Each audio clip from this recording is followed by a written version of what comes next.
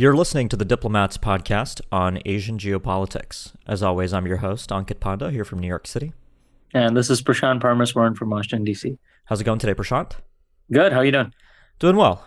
We're doing this podcast to discuss some pretty significant news in Asia. Mm-hmm. We're recording this on August 9th. So 4 days ago, the Indian government, led by the Bharatiya Janata Party, the right-wing Hindu nationalist government, made a major decision regarding the status of the state of Jammu and Kashmir, which is what India calls its administrative arrangement for the larger disputed region of Kashmir. And the decision is, in simple terms, to modify Kashmir's status internally within India, removing a constitutional provision that had granted the Indian state a great deal of autonomy. So this has obviously been seizing headlines, and I think many of our listeners will be aware that this has happened. But I figured over this podcast we could talk a little bit about the significance of Article 370 in India and why sort of previous governments had not taken this step. So for the BJP and its ideological predecessors and fellow travelers, abrogating Article 370 of the Indian Constitution, which codified a special status for Kashmir, has long been an objective, but it's not something, for example, that the former prime minister of the BJP, Atal Bihari Vajpayee, was able to do during his terms in the late 1990s and early 2000s. And the main reason for that was, I think, domestic politics. Vajpayee was ruling in a coalition government, and by contrast, Narendra Modi and his government today enjoy a coalition strength, a strength in parliament that no government has really enjoyed in several decades. So this major step was something that the party had wanted to do for a while. We'd actually seen this promised in the BJP's manifesto, for example, before the 2019 elections. And Amit Shah, the Indian Home Minister, made the announcement on August 5th to the upper house of parliament, the Rajya Sabha. And effectively, there were a set of proposals that resulted in not only the abrogation of Article 370, but the reorganization of Kashmir internally in India. So Indian sources are calling this the bifurcation of Kashmir, which I think is a good way to talk about it. The erstwhile state of Jammu and Kashmir under the Indian arrangement is being divided into two. So the state of Jammu and Kashmir no longer exists, but what will come into existence now are two union territories, which in the Indian federal system refers to any sort of sub-federal constituency that is directly governed by New Delhi from the center. So there's no self-government or local governance there. But the two union territories will have two separate names. So one of them will be Jammu and Kashmir, which is a successor to the former state, although it will not occupy the same geographic space as the former state because it will only pertain to the western part of Kashmir and the Kashmir Valley and Jammu. And then the other union territory is Ladakh, which is largely the western part of the Kashmiri region, ethno-linguistically distinct. It borders China. It specifically borders the Chinese claimed part of Kashmir. And of course, there's a lot to talk about here, Prashant, because with any major development in Kashmir, the geopolitics are immediately apparent. We have competing claims from China, competing claims from Pakistan, broader concerns about the stability in the region with the pending U.S. withdrawal from Afghanistan. But that's sort of a very high-level view of the Article 370 issue and why it matters in India. Of course, the ground situation in Kashmir is also worth pointing out. Kashmir is on total lockdown. In the days leading up to the Article 370 announcement in the Indian parliament by Amit Shah, India ramped up its paramilitary force presence in the Kashmir Valley, putting the entire place on lockdown under a total information embargo. Many Kashmiris probably still don't know exactly what has happened to them. Kashmiris living outside of New Delhi haven't been able to get in touch with their family members. There are now reports that food stress is beginning to set in, despite assurances from the Indian government that provisions were made to prepare for a lengthy lockdown. And of course, there are serious concerns about an Indian crackdown on human rights more generally in the Kashmir Valley. So that's kind of the broad overview. If you haven't really been following this issue that closely, but you've seen a few headlines, hopefully you're up to speed. And yeah, Prashant, I guess the next place to go, I mean, were you really surprised when this happened, or had you been expecting the BJP to kind of swoop in and do something major like this? I mean, like a lot of these trends that we discuss on the podcast, I think this one is kind of in the bucket of it's something that has been discussed before, but even when the move is taken, given the significance of it, you are kind of surprised about the scope of it and the reactions that come thereafter, right? So as you said, I mean, this is something that's been talked about before. And I think it's become clear to the current Indian government that the sort of status quo in Kashmir and India-Pakistan relations, doesn't really hold up, and there's something that needs to be changed. So there's always been a little bit of discontent on that end, and we did see, as you correctly pointed out, the military buildup on the Indian side over the days that previous to the announcement, and also this sort of crackdown on information that we actually continue to see as of now. That being said, though, I mean, this is a significant development because of the context that you talked about, right? So, the Kashmir issue. This is something on which two nuclear armed powers have gone to war on previously. It gets to not only security issues and geopolitical issues that we talk about on this podcast, but it ties into issues of identity and power that get to the heart of the formation between India and Pakistan. And I think it really gets to this question of, what is the practical significance of this move, right? So even if India thinks that the status quo in Kashmir is not sustainable, is this a wise move for India to take? And I think you'll find differences of opinion. I think on, if you're a supporter of Prime Minister Modi or even the Modi government, you would argue that, the status quo is unsustainable and something kind of needed to be done in this regard. And this is something that they've announced, previously, including in their policy platform. So folks shouldn't be surprised. But on the other hand, I mean, this notion of, cutting into issues of autonomy, which is in general is a pretty controversial notion in India, because there's a notion that you'll have less of a say in your political affairs. The sort of notion that, for critics of Prime Minister Modi, the idea that you're imposing sort of a Hindu nationalist vision on a state that's Muslim majority in nature. And also the fact that, the Kashmir militancy, which we've discussed on in this podcast before, it really has been an issue that India has struggled to deal with in previous years. And if you view it from that perspective, you can't help but think that the situation like this would actually make that worse rather than better, at least in the short term. Right.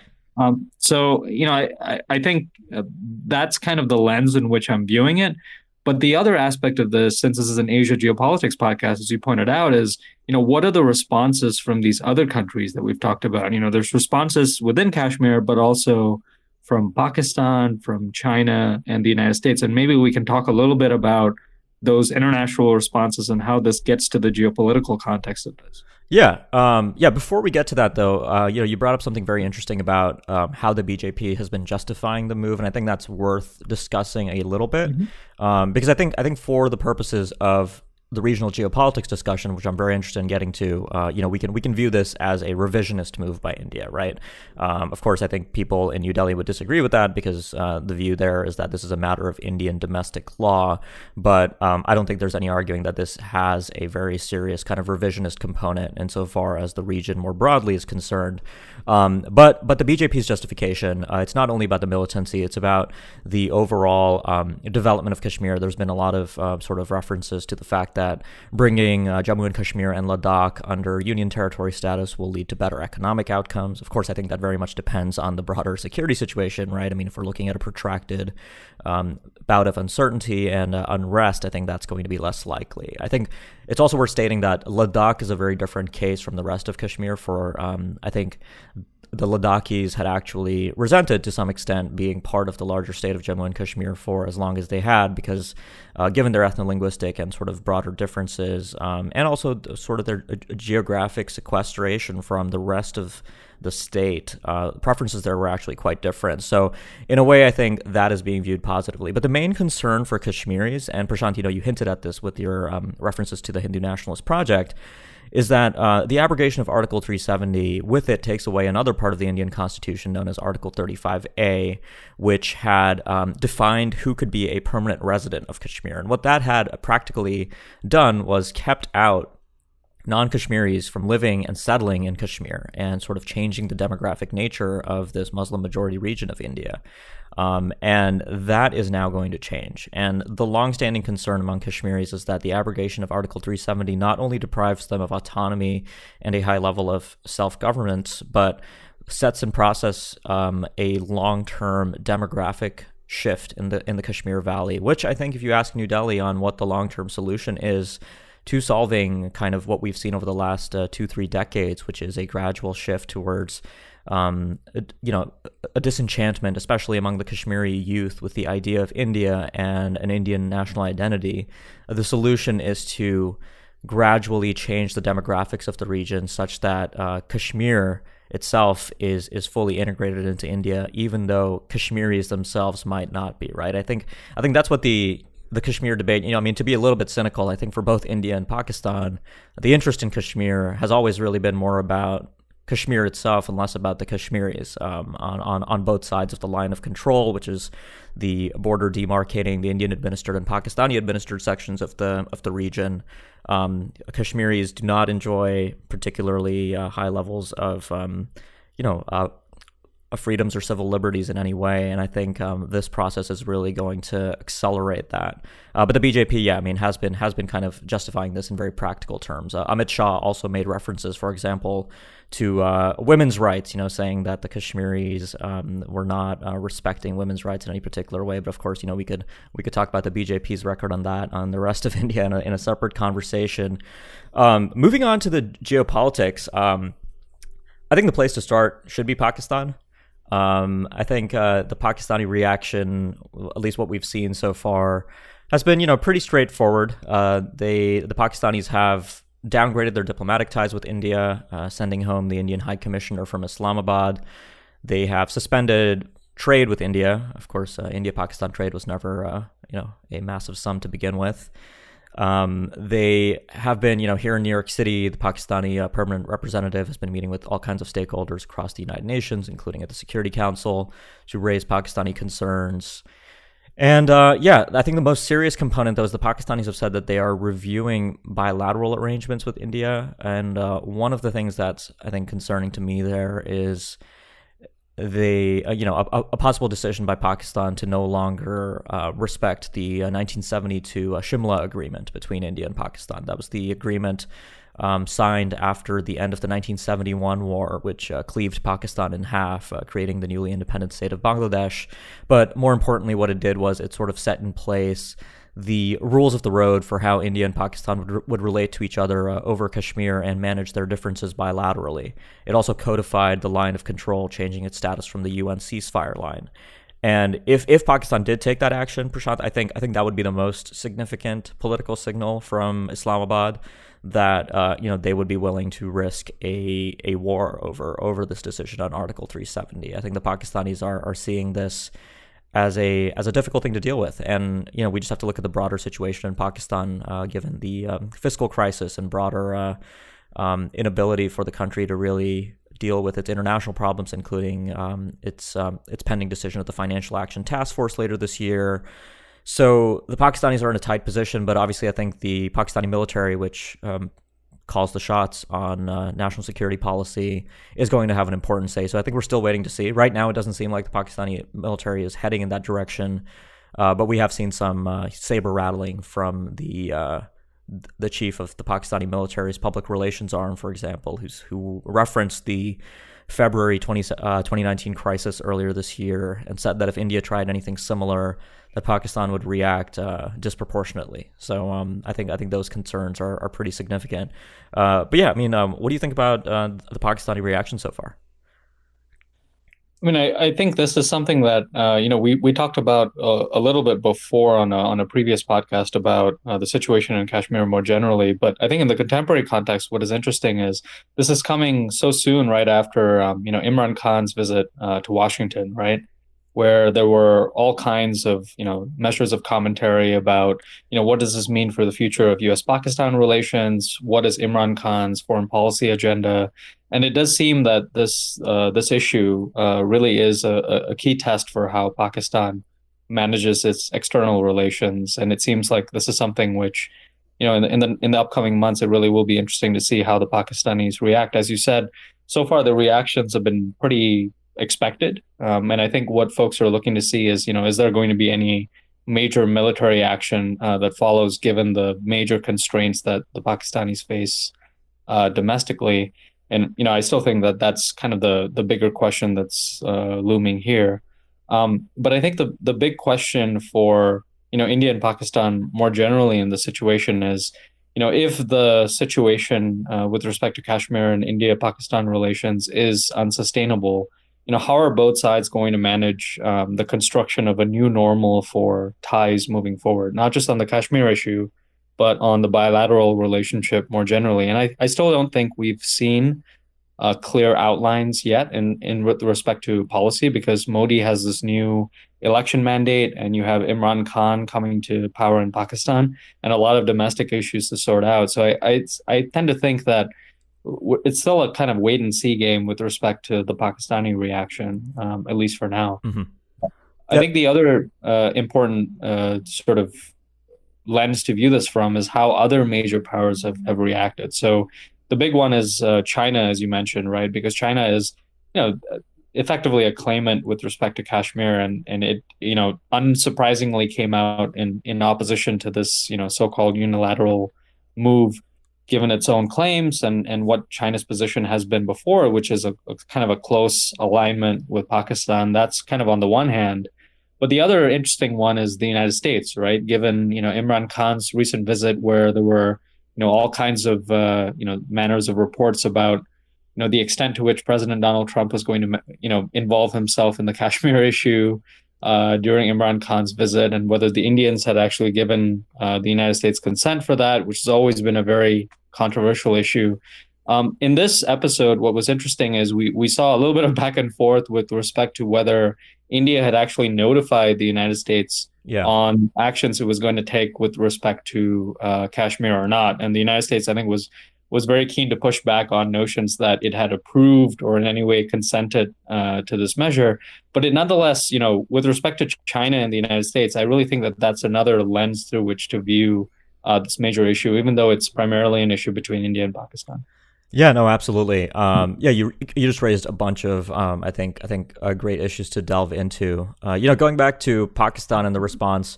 I think Imran Khan's visit was initially celebrated, but as a sort of better than expected bilateral visit.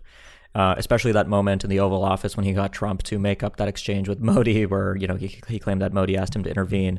There has been some reporting in India that sort of bout during Imran Khan's visit pushed the BJP's hand on timing.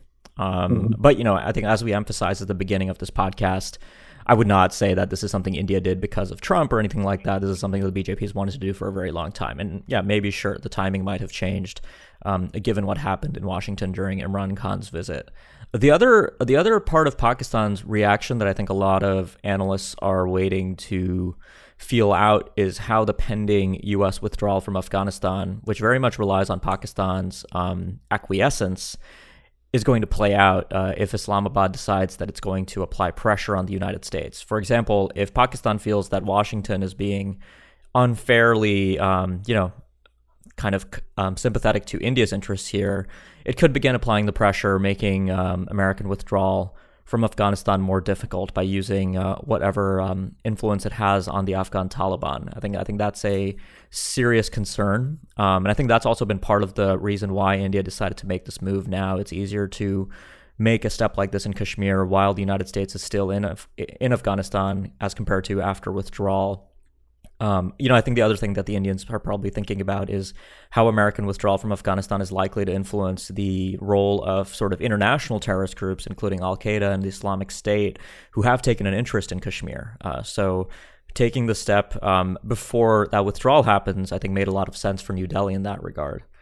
Regarding China, so I actually just filed a column on this issue for the South China Morning Post, looking at how this is going to affect the India-China border process. And I think that's a very, very interesting question. I haven't really seen it been talked about too much because I think everybody's rightly focused on Pakistan and the line of control. But yeah, I mean, India and Pakistan have a 3,500 kilometer line of actual control, which is effectively a unresolved border. In Kashmir, the new Union territory of Ladakh effectively will be cut in half by that line of control, line of actual control, which will separate the Chinese-controlled region of Aksai Chin from the Indian-administered part of Ladakh, which will be ruled directly by New Delhi.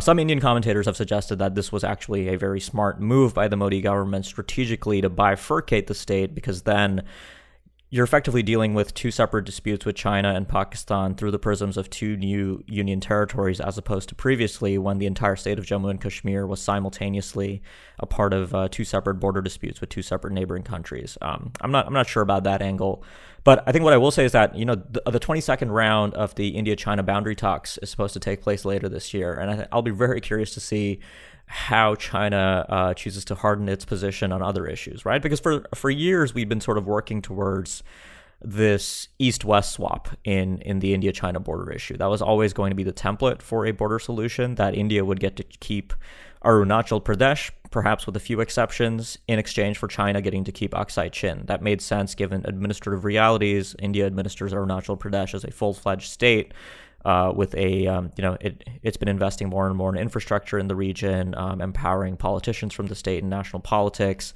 And meanwhile, China has occupied Aksai Chin from the 1960s and has developed all kinds of infrastructure, including PLA forward garrisons there. So that was always going to be the template.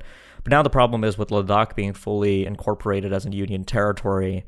The Indian government, first of all, has a problem in now making that concession domestically. It would kind of amount to giving up territory that is directly under New Delhi's rule. But the other issue is that China is likely going to harden its position over other claims, including the Arunachal Pradesh region of Tawang, which has been of particular interest to China. So I think this does complicate that process quite a bit. Beijing's complaint, I think, was a little bit disingenuous. I think the Chinese statement said that India, by changing its domestic law, had violated Chinese sovereignty, which I think is an interesting claim, especially given how China uses domestic law in the South China Sea, for example. But I think Beijing is setting itself up for a full-fledged reaction, and I expect that we will see the effects of this begin to play out in any future dialogues that India and China have on the border. The one final issue is that the Chinese statements were very interesting in what they said and didn't say about Pakistan, right? The Chinese Foreign Ministry released two statements after a fairly lengthy delay. I think it was about 13, 14 hours after the Article 370 abrogation announcement before China said anything. So one of the statements was that India and China should handle this in a India and Pakistan should handle this in a responsible bilateral format and handle things peacefully. They didn't explicitly support Pakistan in any way. And then the statement where they did express concern, it was very much focused just on the Ladakh issue and the India-China border dispute. It really had little to do with Pakistan. The Pakistani foreign minister, Qureshi, has gone to Beijing now to consult with China, so it's possible that position will change in the next days. But the initial Chinese reaction was very much focused on the issue of the border dispute with India directly. Mm-hmm. Right. And I think the US-China dimension of this, given that, both of them are major powers and, have a lot to do with some of these regional flashpoints from various perspectives, is something that's interesting. But I think the bigger issue as well, as we've been kind of discussing so far, is, how much of this decision by the Indian government was motivated internally versus externally, right? And obviously the messaging from the Indian government has been more on the internal front. But nonetheless, this has external implications that I think are really important for us to get through.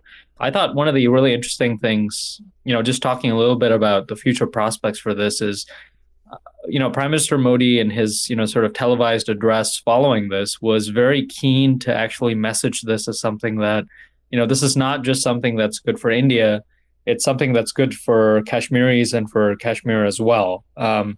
And I did find that interesting, irrespective of whether, the extent to which this is going to be credible to Kashmiris on the ground, given the fact that we, haven't really been able to actually get a sense for the full situation, given the crackdown in the area. And I sense that, given how things have played out with respect to the situation in other countries, whenever you have, these sort of crackdowns and issues of autonomy, you tend to get a little bit of potential unrest coming to the fore. It was interesting to see that, I mean, at least the Indian government is paying attention to this domestic angle of, how are Kashmiris actually going to see this narrative, and how the Indian government can manage this. But as we've talked about, throughout this podcast, a lot of this stuff will also be determined by the role of external powers. And I think the United States is an interesting case, given the fact that, we're talking about this in an environment where the United States is moving forward towards an election in 2020 when it's not clear if President Trump will continue on for another 4 years or we'll have another administration. But we are proceeding on a track where Trump does seem keen on reducing the U.S. presence in Afghanistan, as you mentioned earlier, which requires it to actually lean a little bit closer towards Pakistan to make sure that that situation is actually stabilized. And I think the Indians kind of understand that broader regional context, but it does seem that this decision, at least in terms of the messaging, the Indians have really focused on the domestic component of this to make sure that it's actually being messaged correctly, right? Yeah. I mean, you bring up an interesting issue, which is that the next 18 months of the U.S.-India relationship, I think, are going to be much rockier than the last decade has been on a strategic level. India and the United States have had their bumps on the road over the last decade for sure, but there's sort of a multitude of issues that are coming to a head. Not only the Afghanistan withdrawal, but I think Trump taking India to task for the trade imbalance with the United States, implementing tariffs, which India has retaliated to. There's the pending issue of India's receipt of the S-400 surface-to-air missile system, which is likely going to result in sanctions on New Delhi. I don't think the waiver is going to be a very likely proposition there. Afghanistan. I think all of these issues do set up a long list of challenges. Of course, I think what India is also betting is that the United States will eventually forget about these issues and remember that India is an important partner in the balancing coalition against China and in efforts to create a so-called free and open Indo-Pacific. So maybe the Indian bet there is right, that at the end of the day, these kind of broader geopolitical interests in the India-U.S. relationship will prevail. There's always the interesting counterfactual, which is that India, I think, expended a lot of domestic capital and international diplomatic capital in this Article 370 revision. And would it have that much capital to spend, especially internationally, if we hadn't just seen the Modi government spend an entire first term where it really invested a lot into developing, especially the U.S.-India relationship. The relationship with China obviously went through doldrums, but I think Modi's first term was in many ways setting the groundwork for this. Of course, I think what's also going to give at least investors and sort of multinational corporations interested in India a bit of pause. And I actually had this exchange on Monday shortly after the Article 370 decision in a conversation with a few India-based business people who were wondering about the implication. And one of them actually said that, Modi has this sort of penchant for making major nationally relevant announcements with very little indication, right? I mean, we had the anti-satellite test earlier this year. We had the demonetization decision, which was huge and had disastrous consequences. And now, very similarly, the decision to abrogate Article 370, which occurred without any kind of internal deliberation or consultation. Even the security forces that were sent to Kashmir were sent there under the pretext that there was going to be there was some kind of credible threat of violence. Nobody really knew that this was coming in the way that it did, but it did yet again. So the BJP, I think, is full of surprises at the end of the day. But sometimes those surprises are, a different way to frame that would be that it's also very risk tolerant in ways that previous Indian governments weren't. And I think that has important regional consequences. And of course, I think as far as risk tolerance goes, we can also talk about the events of the end of February 2019, right, when the Indian government retaliated against Pakistan in a way that I think very few analysts had predicted, which was the use of air power across the line of control into Pakistani territory. But Prashant, I think we're running a little short on time. I know we could talk about Kashmir for a lot longer, but is there anything you wanted to leave us with as a parting thought? No, I would just say, going back to, the previous times we've discussed this on this podcast, it really will be interesting to see how this affects the situation in Kashmir itself, right? And the situation with Kashmiris and the militancy there, because that's been something which I think India has been really challenged to deal with. So it'd be interesting to see how that affects those local dynamics. Yeah, well, thanks a lot for joining me on this very uncontroversial podcast that I'm sure is going to upset no one in either India or Pakistan. Thanks. Good to be with you. Great. And for listeners, if you like what you heard, please leave us a review on either iTunes or Google Play, and make sure you subscribe as well so you don't miss future episodes of the podcast. You can do that on iTunes, Google Play, Spotify, or any other number of podcast providers. If there's something you'd like us to discuss on the podcast, we had a lot of requests on Kashmir this week, unsurprisingly. Just drop us a note on Twitter or via email, and we'll try to incorporate it into future programming. So thanks a lot for listening, and we'll be back next week with more.